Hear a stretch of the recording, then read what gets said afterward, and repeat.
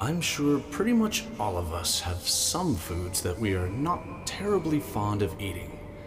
I myself have a particular aversion to stink bug casserole, but maybe that's just me. I don't really hear other kids say that they don't like to eat it, so maybe I should give it another try. If we are really stubborn about it, some interesting consequences might happen. And I must say there are certain lessons that I would prefer not to learn from my elders. In this story, we learn what happens when we encounter Granny Heckel's teeth, written by Alan Davies and read for us by Nicole Goodnight. Granny Heckel's Teeth by Adam Davies. Johnny was 10, and Johnny did not like vegetables or fruit. In fact, Johnny had never eaten a single piece of fruit or a single vegetable, not once in his entire life. I don't like them, he would stutter to his parents whenever they tried to sneak some into his food. He didn't know if it was true. How could he when he hadn't tried them? It was just that it was so easy to get his parents to give him something nicer. All he had to do was complain, and stave off the hunger long enough for his parents to crack.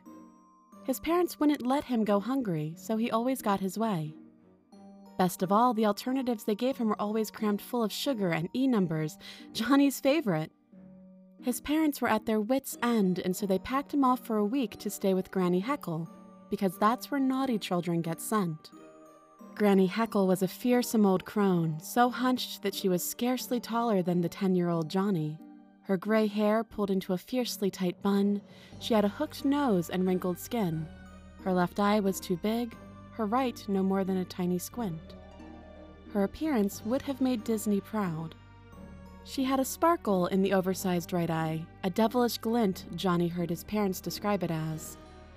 Oh, but her teeth, they were perfect. An almost blinding white. They were so out of place on her wizened face, framed by those puckered lips and hairy chin.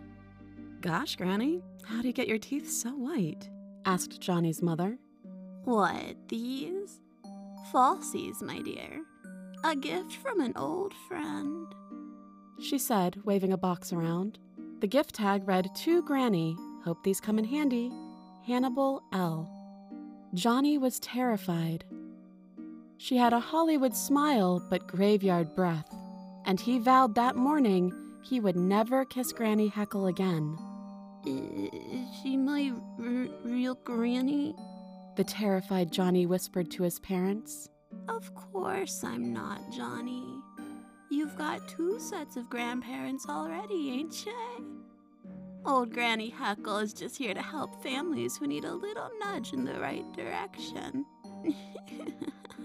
Granny cackled with laughter at this as she winked her huge left eye at Johnny in a knowing way. Granny Heckel encouraged him to look around whilst she and his parents had a cup of tea and talked about his fussy eating and the arrangements for the week. She lived in a dark thatched cottage in the countryside surrounded by forest. It looked small from the outside but sprawled out endlessly within. The overgrown gardens made an enthralling playground for an adventurous child. Her kitchen was a hodgepodge junkyard. A huge farmhouse table, far too big for the cramped space, dominated the room. Pots and pans hung from every piece of wall space. An ancient-looking stove stood against one wall, a tiny window over the sink giving meager light. Johnny heard a scuttling in the semi-darkness. An enormous rat ran into his line of sight and stopped to look at him, bold as brass. It sniffed the air, then ran out of view underneath the stove. Johnny shivered, a city boy. Rats were not his thing. Johnny went through a door and was surprised to find himself back in the lounge with Granny Heckel and his parents. That, too, was a treasure trove of clutter and mess. Johnny looked around for toys or games, something to occupy his time. The best he saw was a large jar of marbles sat on an overflowing bookshelf. He was not looking forward to this weekend at all. I saw a rat, Johnny said with his characteristic stammer, joining the grown-ups in the lounge. Granny Heckel shot a withering look at a monstrously fat ginger cat, with whiskers so long they looked more like tentacles, who lay melted over the back of a chair. That's your job, Thulu, you lazy flea bag. She admonished the sleeping feline. He grudgingly opened his eye a quarter, then closed it and went back to sleep. Johnny's parents left, his mother hugging him furiously in a tearful embrace. Then he was alone for a week with Granny Heckel. A grandfather clock ticked, a rhythmic backdrop to the silence of the room. Granny Heckel stared at Johnny. He stared back. My mom and dad said you have a devil's glint in your eye, said Johnny. Of course. I have. I got it from the devil himself, she replied, smiling. Really? Johnny asked. Really? She nodded. When he was little, the devil was sent to stay with me and was a terribly naughty child, always stabbing things with forks and starting little fires. So I told him straight, Lucifer, for that is his real name, if you keep this up, I'll steal the fire from your eyes and make you use a fork so big it'll be too heavy for you to stab anything with. Johnny just stared at her as Granny Heckel burst into a raucous, rasping laugh. As she laughed, her teeth flew out of her mouth and landed on the floor in the center of the room. Thulu leapt up from his slumber and fled the room yowling. The day passed with Johnny exploring the garden, and at dinner time, Granny Heckel put a huge bowl of foul-smelling boiled sprouts in front of him. I don't like them, he protested, pushing them away. Well, what's that to like? Asked Granny Heckel. These aren't sprouts, you know. Oh no, these are miniature fairy cabbages I grow in my own garden. Exceedingly rare. I won the seeds from a drunken fairy once playing poker. Johnny, let me tell you, if you can't hold your fairy juice, don't play cards with old Granny Heckel.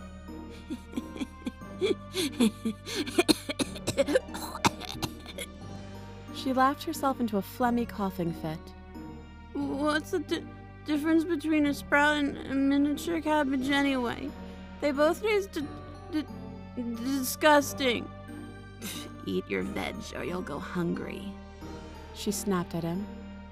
He did not, so when night came, he lay hungry and alone in his dark and creaking bedroom. Eventually, he fell asleep. Johnny. He started awake. He could hear Granny Heckel calling him. Her voice sounded different, though, muffled and like she was gargling. He got out of bed and fumbled in the darkness to make his way into the corridor and paused, not knowing which of the bedrooms housed the sleeping Granny Heckel. There seemed more doors than he remembered. Johnny, you must be hungry. Come and get something to eat with me. He followed her voice and pushed open the creaking door. The room was gloomy, but a strange greenish glow came from the bedside table. There, glowing in a jar of water, were Granny Heckel's false teeth. Johnny, we're both hungry, said the teeth in the jar with Granny Heckel's voice. In the bed next to them, Granny Heckel snored loud enough to cause a small earthquake. But you're asleep, Johnny asked, confused. I know, no point waking her up just to grab a quick snack. Just carry me down to the kitchen and we can let Granny have some beauty sleep. She needs it. Oh, okay. Johnny stammered hungrily and picked up the glass carefully and carried it into the kitchen. Do you want me to make you something? Asked Johnny, shoveling a ham sandwich into his mouth. The rat from earlier scuttled out to see what was going on. No, you just go back to bed and get some sleep. Thanks, Johnny, said the teeth. The next morning, Johnny was awoken by Granny Heckel stomping into his room. Where's my teeth? Granny mumbled. Downstairs in the kitchen, Johnny stammered. He followed her down. The teeth were in the jar on the kitchen table. Next to them lay an enormous rat's tail. The water in the jar had turned a reddish pink. Granny Heckel fished out the teeth and put them in her mouth. Eek, eek, eek. She squeaked when she tried to talk. It wasn't until after lunch that Granny Heckel got her own voice back. Another day exploring the garden left Johnny exhausted. Dinner this time was a plate of crunchy raw carrots. I don't like them, he protested and once again pushed them away. What's the matter this time? It's not even a vegetable. Carrots are vegetables, said Johnny. Ridiculous, it's a snowman's nose. Is your nose a vegetable? Said Granny Heckel, grabbing Johnny's nose with her bony and surprisingly strong finger and pulling him towards her face. Suppose I eat your nose, I bet you won't say that's a vegetable, will you? It's only a snowman's nose, but because we put them there, protested Johnny, trying desperately to writhe away from Granny Heckel's rancid breath. That shows what you know. I'd have liked to see you in the last ice age when snowmen ruled the earth. Good luck calling those vicious things vegetable noses. Now, eat your veg or you'll go hungry. Granny Heckel snapped. He wouldn't eat them, so he went to bed hungry and grumbling. That night he awoke to the familiar call of the teeth. Johnny, are you hungry? Johnny carried the jar downstairs. Not the kitchen, take me in here. Granny's teeth said. Just put me here on the table next to the chair. Thulu was still asleep, draped over the chair back. Now, you go get a jam sandwich and get back to bed, Johnny, said the teeth, and for once, Johnny did as he was told. What's for breakfast? Johnny asked hungrily when he came down in the morning. Meow, said Granny Heckel and coughed up a fur ball. Apart from the hunger, Johnny was enjoying his time with the cranky old crone.